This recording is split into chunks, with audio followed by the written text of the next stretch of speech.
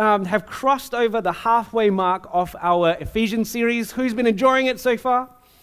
You've been loving diving into the Word of God. I find that when we do these book studies, that people seem to really get excited about the Word of God. And I love that. I think it's so cool. And we've crossed the halfway mark because Ephesians has 6 chapters. We've done 3 chapters. Today, we're not going to do the whole of Ephesians 4 because it is actually quite a dense chapter and there's a lot that I want to talk about. And so we are going to get started straight away. Ephesians 4 verse 1 says, "As a prisoner for the Lord, then, I urge you to live a life worthy of the calling you have received." And so this is Paul setting up what the next few chapters are going to look like. He's saying, I'm going to show you a life that is worthy of the call that you have received. What is this call that you have received? This call is that you've been called into the body of Christ. It's very clear from the first 3 chapters. It's not a call for you to be comfortable and relaxed because now you have salvation and eternal life, and so you can do whatever you want for the rest of your days on this earth. No. Paul's very clear. You have been saved for a purpose. You have been saved to be part of this new humanity, which includes being part of the body of Christ, okay? And so we'll read about what it means to be living in the body of Christ in a moment. But I want to point something else out that really stood out to me as I read this. In Ephesians 3, the first portion of it last week, as we talked about it, I spoke about how Paul needed to talk about his status as a prisoner of Rome. Do you remember that? He needed to explain that him being a prisoner was not a bad thing. Him being a prisoner was actually a great thing for people. But here in Ephesians 4, he brings up this whole prisoner thing again, but now he doesn't say that he's a prisoner of Rome. He says he's a prisoner of Christ. And I think that that's extremely significant because in our lives, we can view what we do, we can view our natural circumstances with, labels and what we see as our reality. So, for example, you can see yourself as a student and you say, I am a student, and so this is what I have to do. I am a parent, and this is what I have to do. I am the breadwinner of my family, this is what I have to do. I am an employee, this is what I have to do.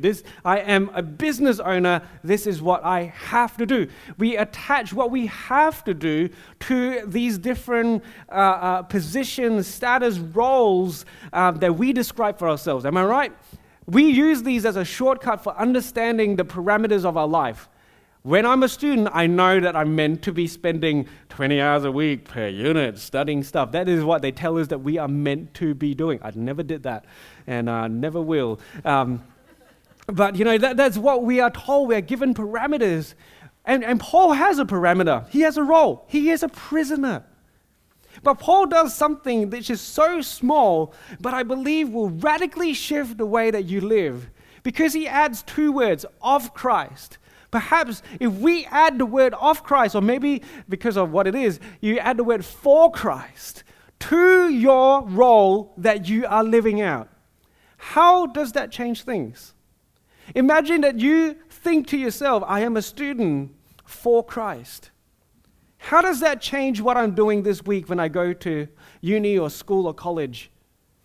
I change my status. I am an employee of Christ. For Christ. How does that change your circumstance? When we use all of these roles and we take Christ out, we are doing something that the early church had to battle with, and that was the divide between the secular and the sacred. That was saying that this is my work, this is my family, these are my friends, these are my tribe, this is what I do. God, you get those things, but this is mine. And we do it very subtly. We do it without even really thinking about it because our society is set up so that we go to church on Sundays. And that's why I try my best not to use it. It slips out all the time. But I don't say that we go to church because we are not going to church. We are going to a church gathering on a Sunday morning. That's why we call these Sundays our Sunday gathering, because we are gathering as the church. But Mondays to Saturdays, it doesn't mean that the church doesn't exist. It doesn't mean that the sacred is put off just for the Sundays. But the sacred is in every day, and I need to work out how to get my brain to understand that Christ is still in my workplace, Christ is still in my family, Christ is still in my schooling, Christ is everywhere. I just need to become aware of it.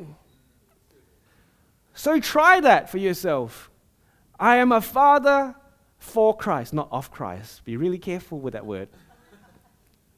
How am I fathering? And I think that is something that when I was putting this together, I thought about it.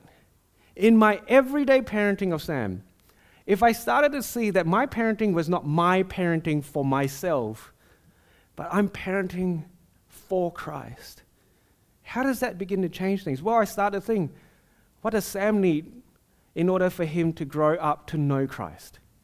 What does Sam need in order that he can encounter Christ, even as an 18, 20-month-old, whatever he is right now? I lose track. And in my workplace, am I just keying some data into a computer? Or is there something more that Christ would have me do today? Paul, the prisoner of Rome, or Paul, the prisoner of Christ?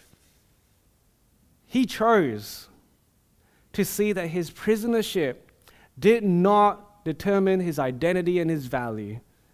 It did not determine his behaviors and his attitudes. Rather, he changed that and he said, I am a prisoner of Christ. And that determines how I see my life. All right?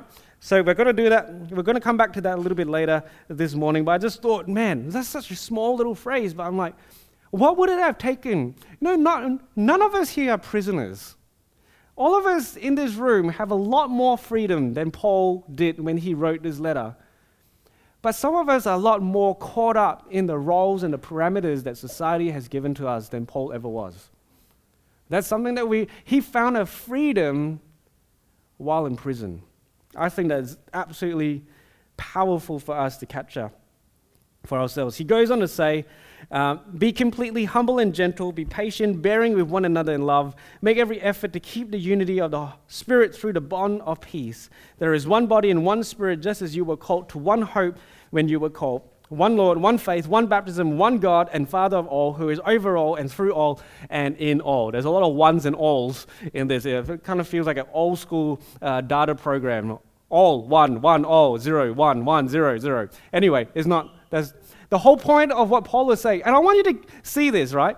Because Paul says, I urge you to live a life worthy of the calling you received. It's like, yes, tell me, Paul, how am I supposed to live this life that you are saying I'm meant to live? You know, God has given me this amazing life. Am I supposed to be powerful? Am I supposed to be authoritative? Am I supposed to be a miracle worker? Am I supposed to be be completely humble? Be completely humble and gentle. Be patient, bearing one another in love. You know, has someone ever said, Nate, at the end of your life on your tombstone is written, this guy was completely humble and gentle? I would chuck a fit. I would be like, this is lame.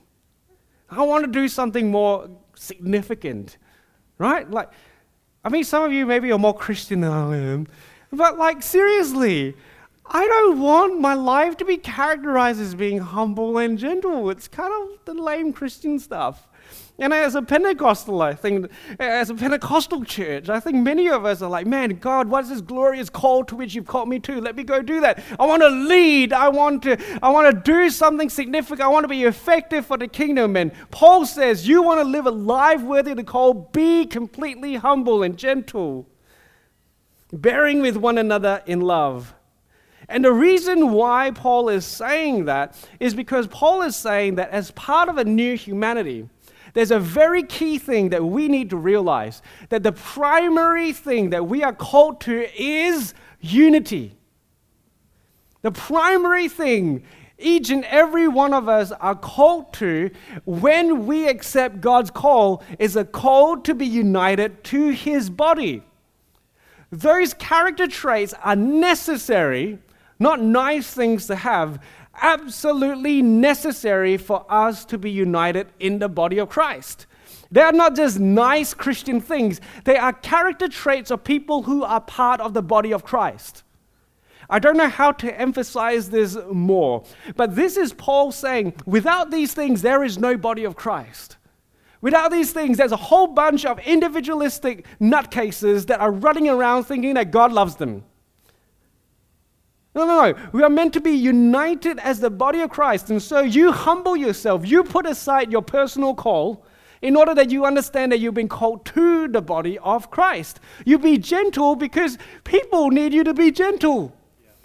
My tone right now is not very gentle, but I hope that the message is that we are called to be a part of the body of Christ. And then he goes on to say, make every effort not to evangelize the world. That's important. But Paul says, make every effort to keep the unity of the Spirit through the bond of peace. Here we have it. Paul is emphasizing once again that the primary thing that we are called to, the thing that we need to put effort, you know, when someone says that you need to put effort in, it's because it's going to be difficult. You don't go to a gym and says, and your gym says, your PT says, you need to put effort into these reps, and you're doing it, and it's like, what are you talking about? I don't need effort because this is easy. Your PT says, you need to put an effort because it is going to be hard. And so what Paul says you need to put an effort into, what does he say? Is to keep the unity of the Spirit through the bonds of peace. Unity in a body is one of the hardest things for us to ever achieve.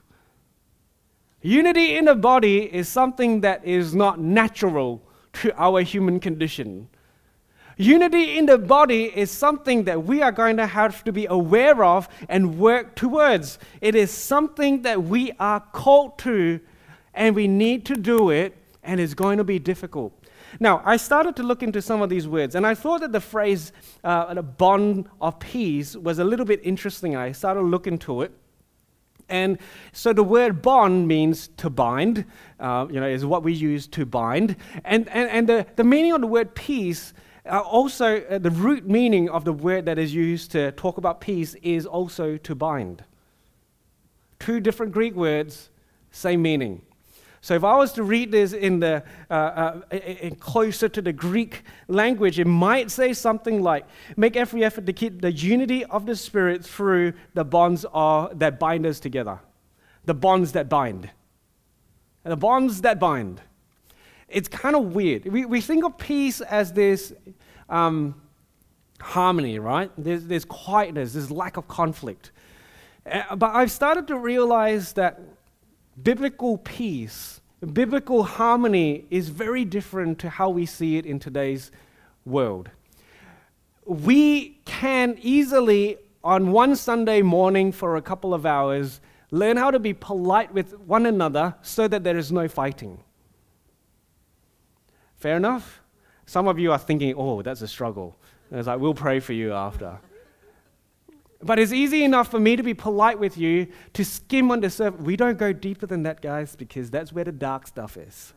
We don't want to go there because that's where the conflict is going to come out. Right, we stay on the surface, and on the Sunday morning, we can look like we have peace, but we're not truly bonded together. You see, the picture that I started to get when I was looking at this, the bonds that bind, is this sense that we are so connected with one another that we actually want to stick together. There is this sense that, the outside forces trying to pull us apart is not going to pull us apart. One of the saddest things for me as a pastor when I have to deal with marital issues is that there are some Christians, well-meaning Christians, who say, we are married and therefore we have to stay together, we are never going to get divorced. But I look at the way that they live, and they have the marital bond, the commitment that they have verbally set to stay together, but they are not staying together face-to-face, bonded together so that people can't pull them apart. But they are simply staying in the same house. But they don't know anything about each other. They don't know anything about each other's strengths and weaknesses. They don't know how to encourage one another. They don't know how to lift one another up. They don't know how to spur one another on to greater things. They don't know how to champion one another. They don't know how to truly be bonded together because all they have been working on is to stay together. You can stay together and hate each other. I have seen Christian marriages where people stay together and they hate each other's guts. I have heard of marriages that say, yes, we're married, Pastor, we're all good. You are living in different bedrooms because you hate the sight of each other in the morning. And it's so easy to creep into that in our society today where we rock up and we put on our church face and we look like we all are all nice and play nice, but deep inside, are you truly bonded to one another? When someone in this church is suffering, we all should be suffering.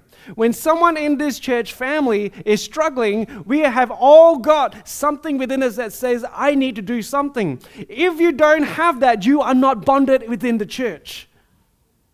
And that's why unity is difficult. That's why unity within the body is difficult, because you get to know each other and you start to smell each other's stink. And you start to know, man, why are you like that? Why are you so annoying?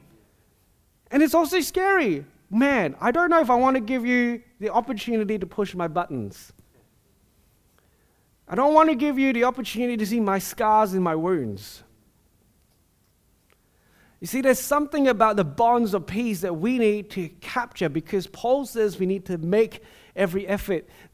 Maybe a picture that comes to mind is that, like Lego blocks, they actually fit together. And there are some of those blocks that fit together even better than other blocks.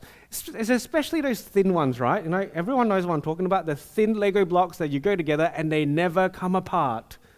It's like they're stuck together for life. I think that's the picture that we're supposed to be getting. It's not just that we play nice, but that we're actually bonded together. We don't need super glue, we don't need anything artificial, but just the way that we fit in with one another causes us to be bonded together. That's why our church has a core value. The Lift is a place where your name matters, because we're just using that as a metaphor, because I believe that your name is a nice picture that captures your past, your present, and your future. It captures your story. And at Lift, we want to know your name, and we want you to know other people's names.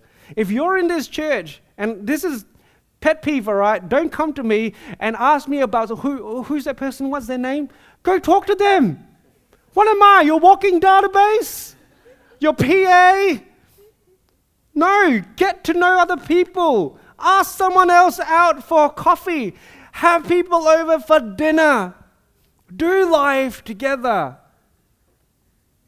Learn how to like each other. Learn how to love one another. Make every effort, not some effort, not the minimum effort, but every effort to keep the unity of the Spirit through the bonds of peace. And so Paul then goes on to talk about a whole bunch of ones. We're called to one body, one Spirit, one hope, one Lord, one faith, one baptism, one God and Father of all, who is over all and through all and in all. What's Paul trying to say here by using all of these ones? He's saying that we have this oneness, this unity, because we are brought into this oneness. We don't have different gods and different factions. We don't have different faiths so that we have different silos. We have one God, one faith, one hope, one Spirit. And that oneness is enough for us to know there is more that's similar amongst us than are different. There is more to protect that is common amongst us than there are differences.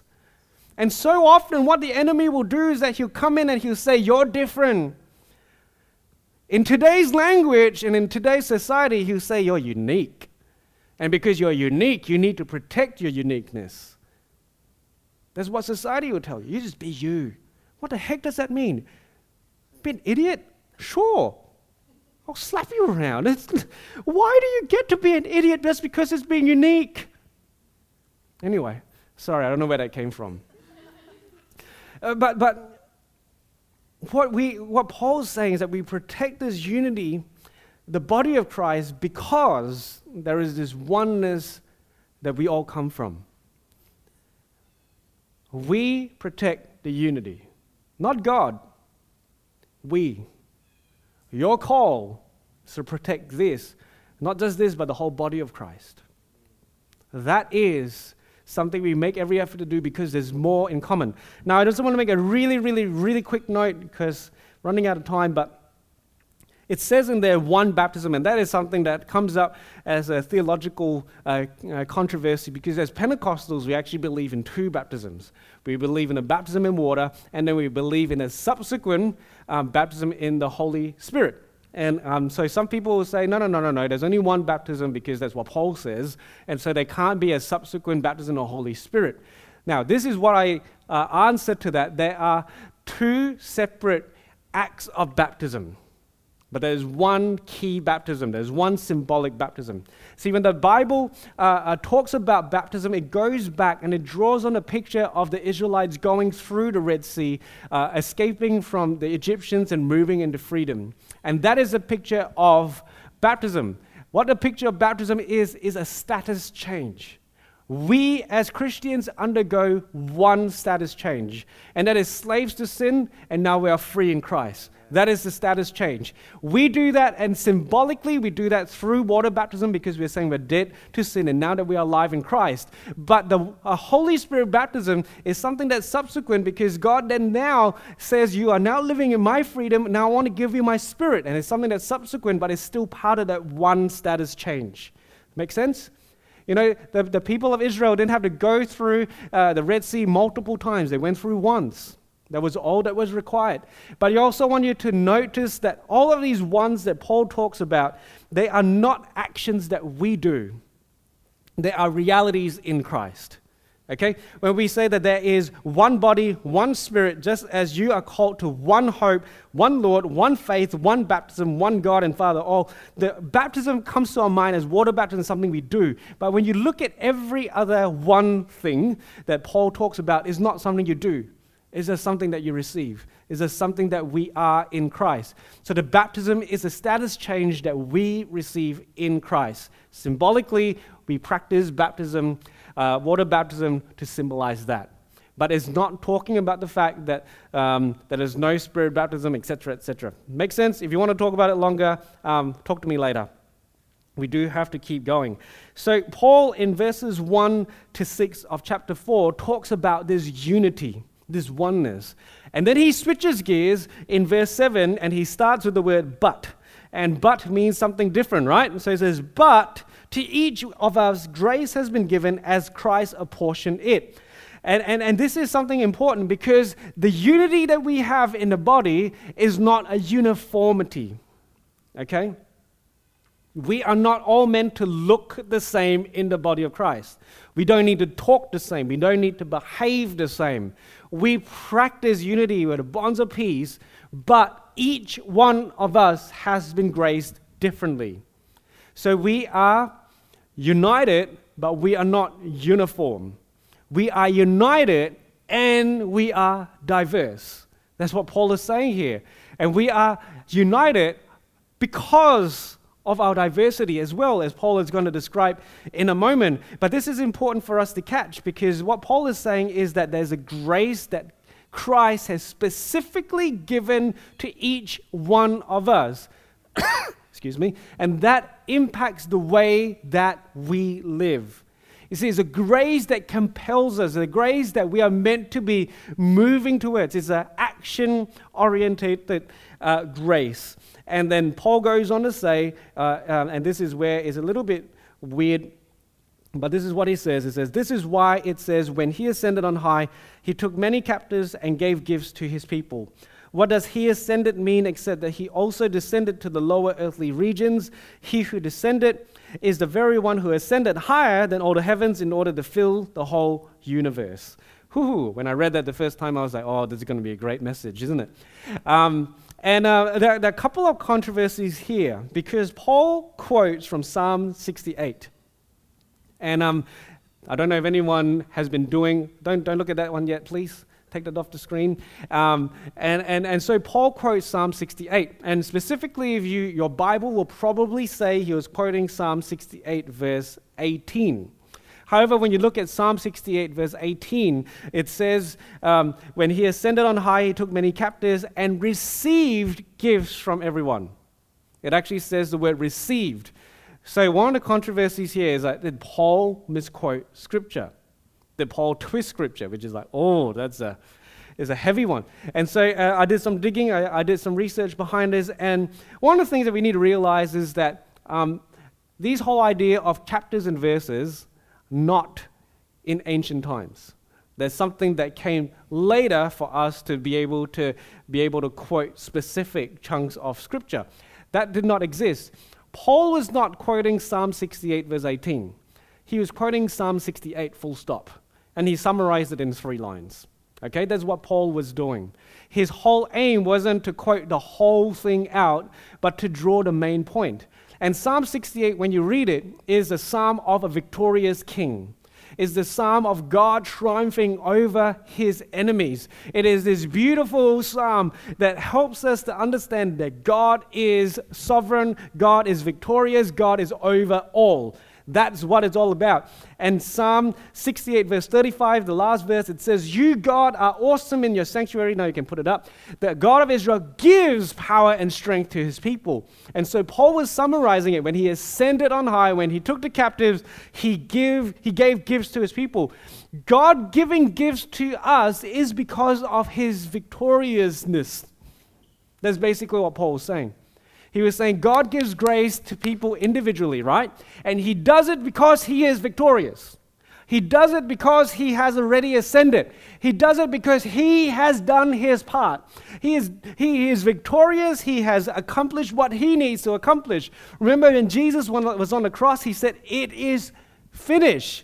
He didn't say, "It's partly done. Let me come back and finish off whatever I need to do." He said, "It is finished. I have broken the power of sin. I have broken the power of death. I have done my part." And now the Bible tells us that Jesus ascended and sits at the right hand of God. He is seated, which means that he has accomplished what he needs to accomplish. And that is Jesus, who then gives us strength to continue the mission that has now been passed on to us.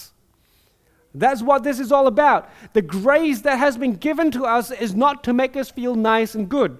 The grace that's been given to us is because Jesus has done his part and he's now saying you need to do your part. That's what this verse, that's what Paul is trying to capture here. And then he goes on, he says some really strange stuff. What does he ascended mean except that he also descended to the lower earthly regions? And some people say, "Oh, look, this is a picture of Jesus going to hell after he died and him helping all the spirits that were trapped in hell come out from hell and be ascended and la da da da da da da." Fiction. All right, there's just people kind of wanting to read some fun, cool stuff into the Bible. When it says lower earthly regions, what does it refer to? Here, I am on the lower earthly region. Why is it a lower earthly region? Because Jesus used to live with God in heaven, the upper, amazing heavens. And he then came to the lower earthly regions. That's what this verse is talking about. I did a research, I looked at it. There are few theologians that believe that Jesus went to hell to suffer. All that kind of stuff is not biblical. Jesus died and rose again. That's what we need to know. That's what we need to understand. Jesus didn't need to go to hell to go fight Satan, because Satan technically doesn't live in hell. He lives here, in the lower earthly regions, until one day at the day of the Lord that he is cast into the pits of hell, which is his place of punishment. Jesus didn't need to go to hell to fight, because hell wasn't a place that is outside of his sovereignty. Hell wasn't given to Satan to rule. We've got to get that out of our Western mindset, that hell is a place where Satan, with his little pitchfork and his little horns and his tail, is going, "Ha ha, we got Jesus down here." No. If Jesus went to hell, Satan would be scared. There was no fight. Jesus was victorious through his death and resurrection. This verse just simply refers to him coming to earth. And that is already important for us, because what kind of God would leave heaven to be here with us on earth? God knows us intimately. He knows our struggles and our humanity, and therefore he knows the best gifts to give to us. That's what this verse is talking all about. And so you have been graced, you have been gifted in order to do something about the mission that God has given to the body of Christ. Let's keep going. Verse 11. So Christ himself gave the apostles, the prophets, the evangelists, the pastors, and teachers to equip his people for works of service, so that the body of Christ may be built up until we all reach unity in the faith and in the knowledge of the Son of God and become mature, attaining to the whole measure of the fullness of Christ. Now, Ephesians 4 verse 11 is sometimes known as the ascension gifts. It's called the ascension gifts because Jesus is the ultimate apostle, prophet, teacher, evangelist, and pastor. Jesus, the ultimate of all of those five, what we today call, or what theologians sometimes call, offices. And so when Jesus ascended into heaven, because he has done his work, he then distributes these offices to the body of Christ so that we continue to function. Because Jesus, while he is the ultimate example and we can go to him for help, etc., Jesus determined that it is better for us to actually be able to operate in these offices for the body of Christ. Rather than having one embodiment of all five offices, we now have multiple offices of apostle, multiple teachers, multiple prophets, multiple evangelists, multiple pastors, all across the globe in the one body of Christ. And that's why it's called the ascension gifts. And it's important to understand that when we call these offices, we mean that a person has really trained up their gifting in that specific sphere in order that they are actually impacting the body of Christ, the global body of Christ. There are some people that have been really gifted with teaching, and they have stewarded that gift to the point where they are teaching at a global scale.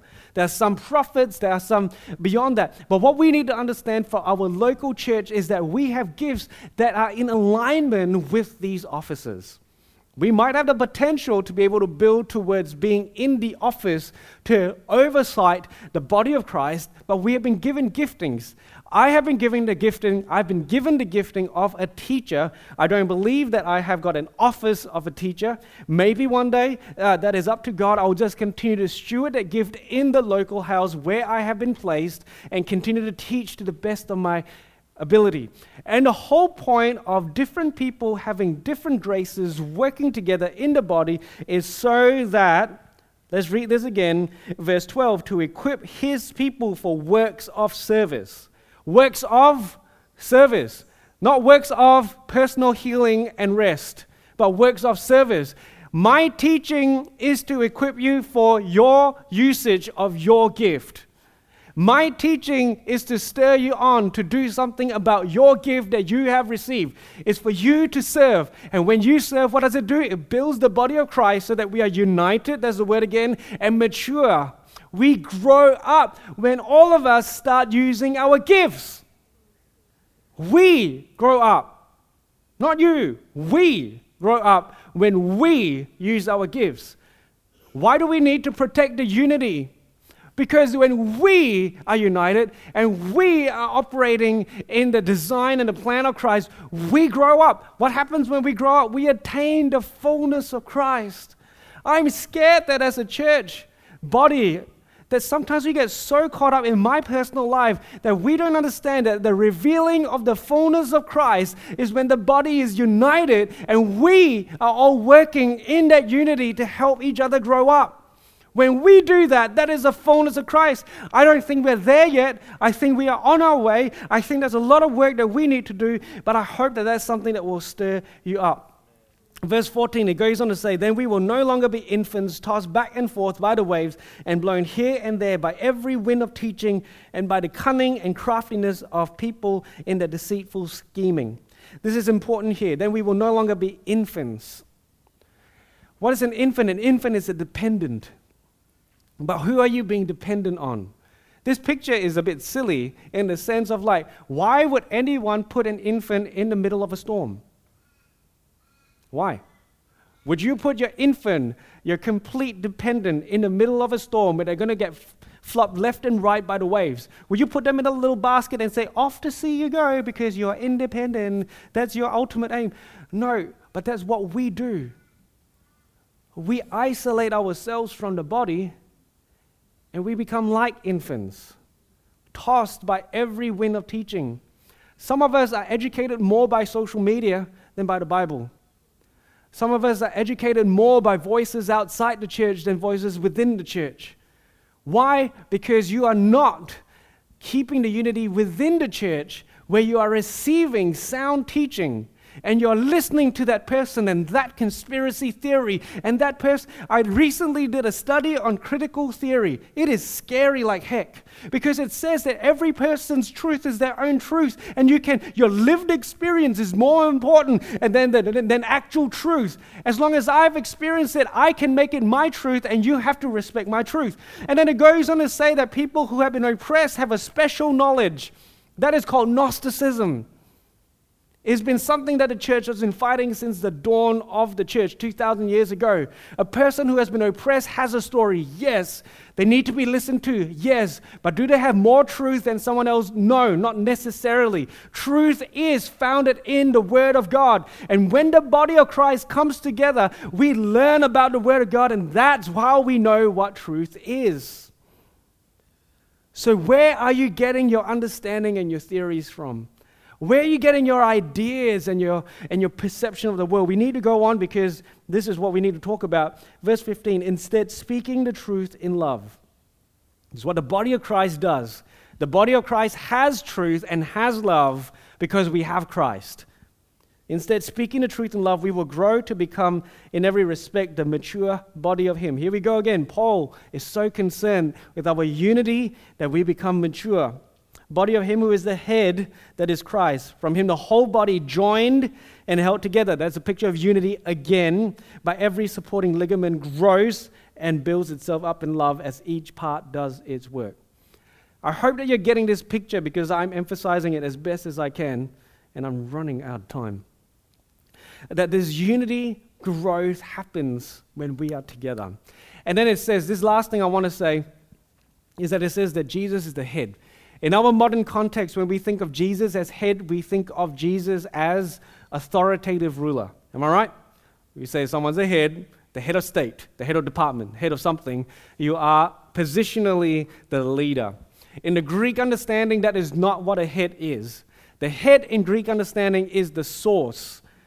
It is understood as a source. And in Greek understanding, there are three particular ways that the head is the source. The first is this. The head is a source of perception and understanding.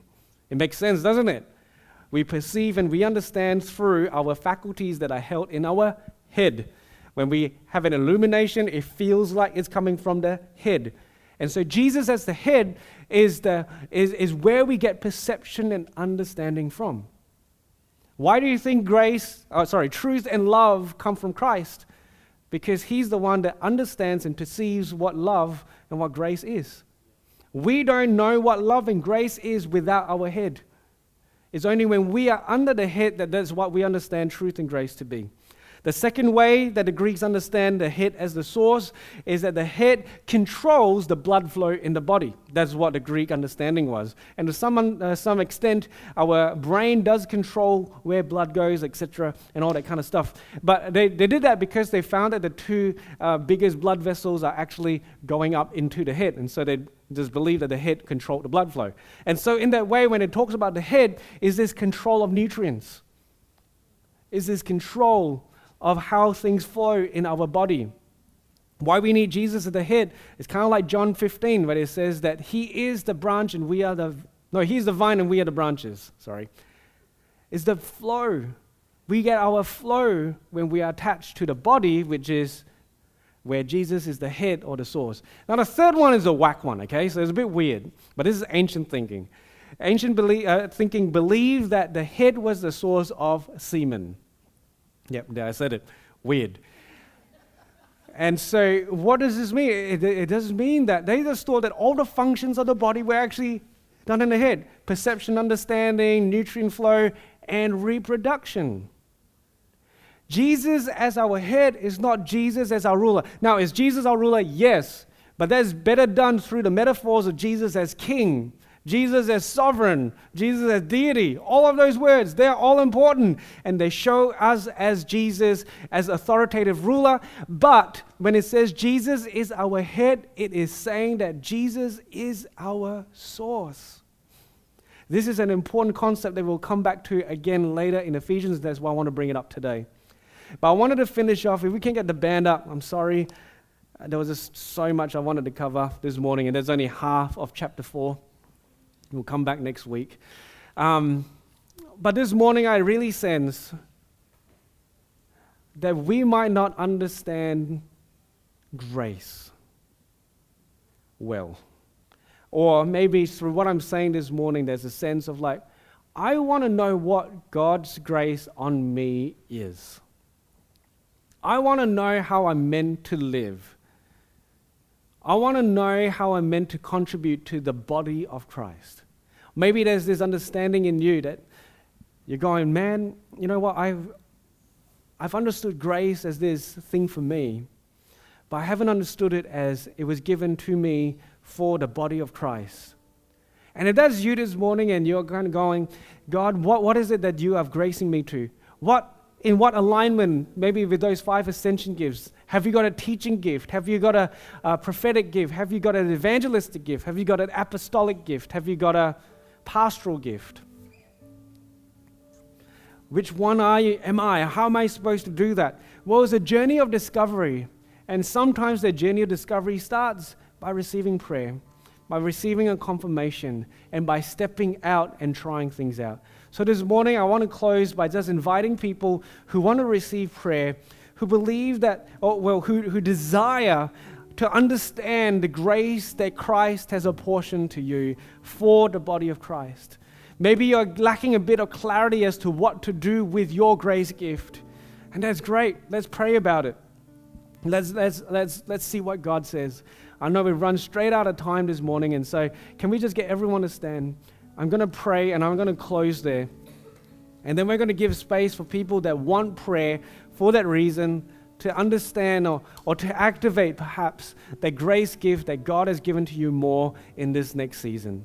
Dear God, I thank you that our calling has been to the body, not to be isolated people by ourselves, but because you have called us to this body of Christ. I pray that we will make every effort to keep the unity, to protect the unity that you have called us to. I pray that you will help us to understand how you have graced us to operate within the body so that we can mature, so that we can grow, so that we can be able to experience the fullness of you in our lives. I thank you, God. I pray this in your name. Amen. We hope you've enjoyed this week's message. Follow us on Instagram at The Live Church or on Facebook at Live Church Perth. That will give you all the up-to-date information about what's happening in the life of our church. Thanks again for listening. God bless.